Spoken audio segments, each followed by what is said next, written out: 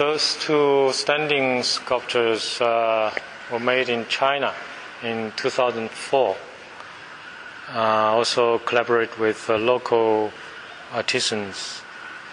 So they do the wood carving, and also at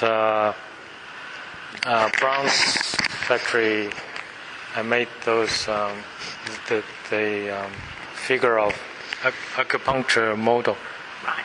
Yeah, it's Eastern Chinese way of healing and also Western way of healing.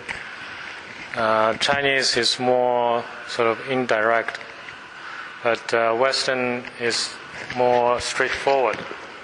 If you have some cancer, they open and cut and problem solved.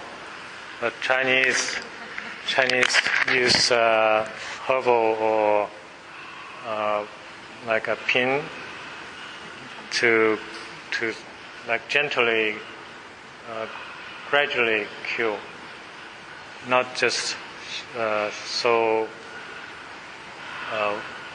I think Western is a bit violent in a way, yeah, because there are knife and blood involved.